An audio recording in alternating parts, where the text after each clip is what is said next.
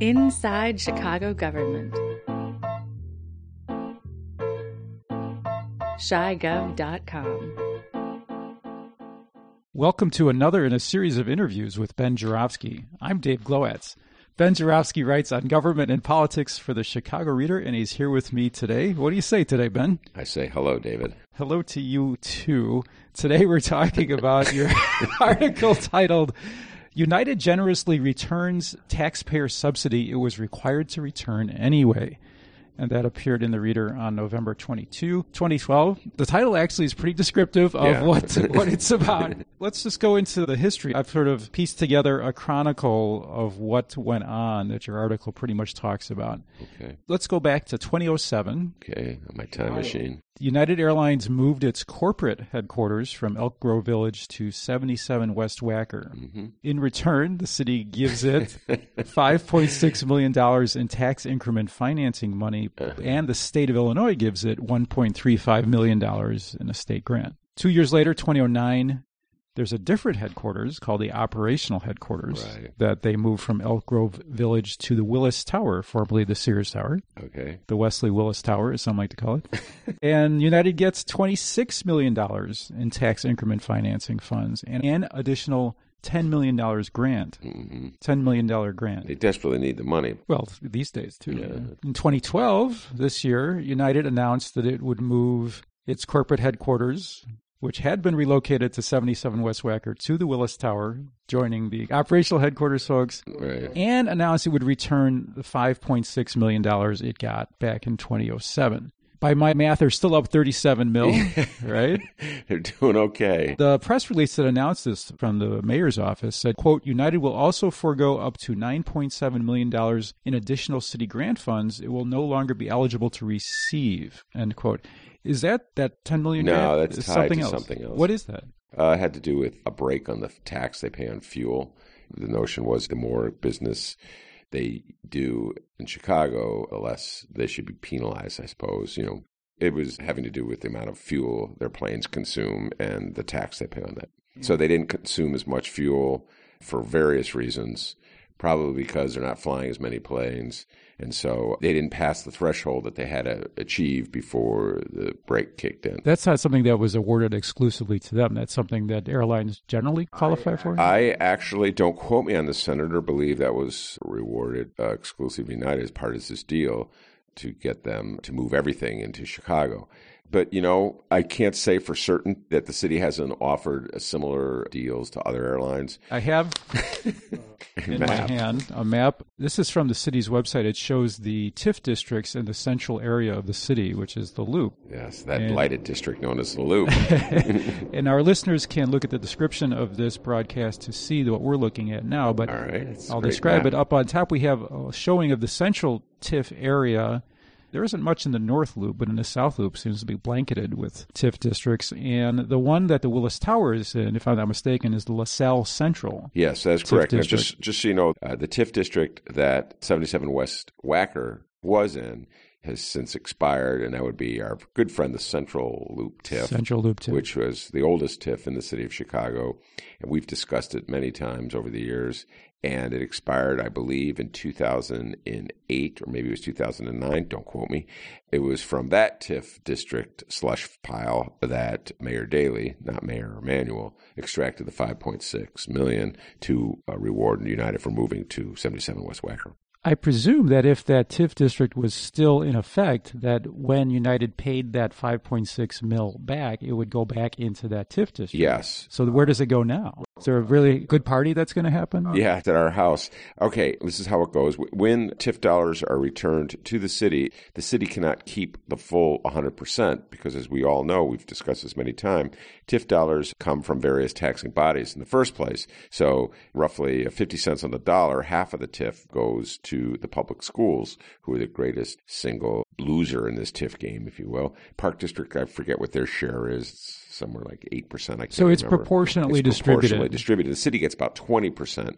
And so the city immediately, this is how brilliant Rahm is in a PR stunt, The way the city positioned this is they said that United Airlines, an act of charity and good corporate citizenry, has decided that they were going to return these TIF dollars, even though they didn't have to return them, to the city because it was the right thing to do since they were moving out of 77 West Wacker and the money was intended to help them move into 77 West Wacker, and that the city was in turn going to take whatever 20% of that is, $1.2 million or something like that, and help set up a program run by a school on the west side of Chicago in Austin, the same school, coincidentally, we talked about a couple of years ago where they fired all those teachers through no fault of their own by a maverick principal who's since moved on. So it was a masterful PR stunt by the mayor to make it seem as though the good citizens of United were just out of the kindness of their heart giving money to the school on the west side, when in fact the United was returning money that they had to return by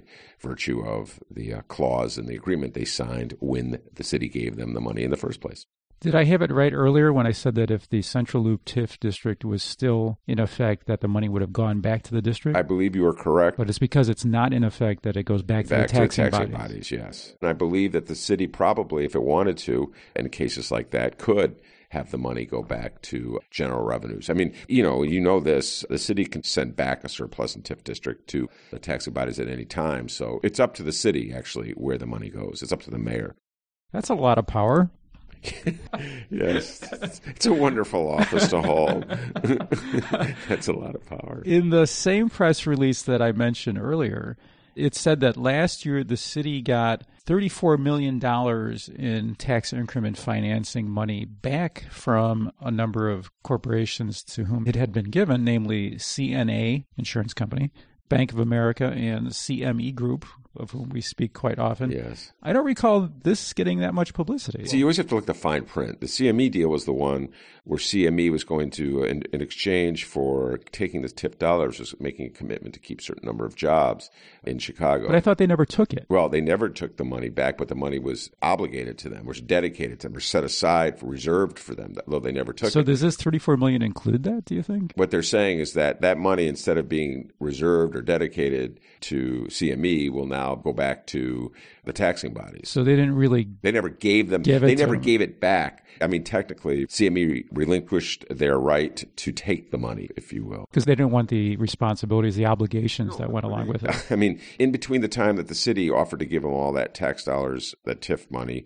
CME cut a deal with the state where they got a big tax break that did not obligate them to keep jobs in Chicago. So CMA had to decide, do we take the tax break, which is worth far more than the TIF, as generous as the TIF is, or do we take the TIF with its job obligations? And they clearly decided that they'd rather not have those job obligations hanging over them.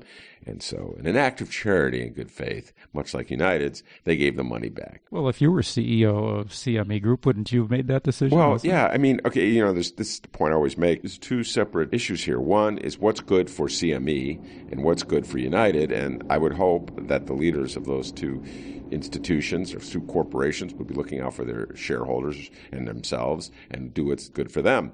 Then there's the issue of what's good for the public. And I would hope that our mayors and our aldermen and our legislators and our governor would be looking out for what's good for us. Somehow or other, it seems as though our mayors and our governors and our aldermen and our lawmakers are so like on the sides of the corporations. They're like shareholders in the corporations, in awe of the corporate leaders. And they're not looking out for the fiduciary interests of the citizens of Chicago. So it's left to me and you, Dave. And speaking of mayors, having that fiduciary responsibility, we just passed the 25th anniversary of the death of former Mayor Harold Washington.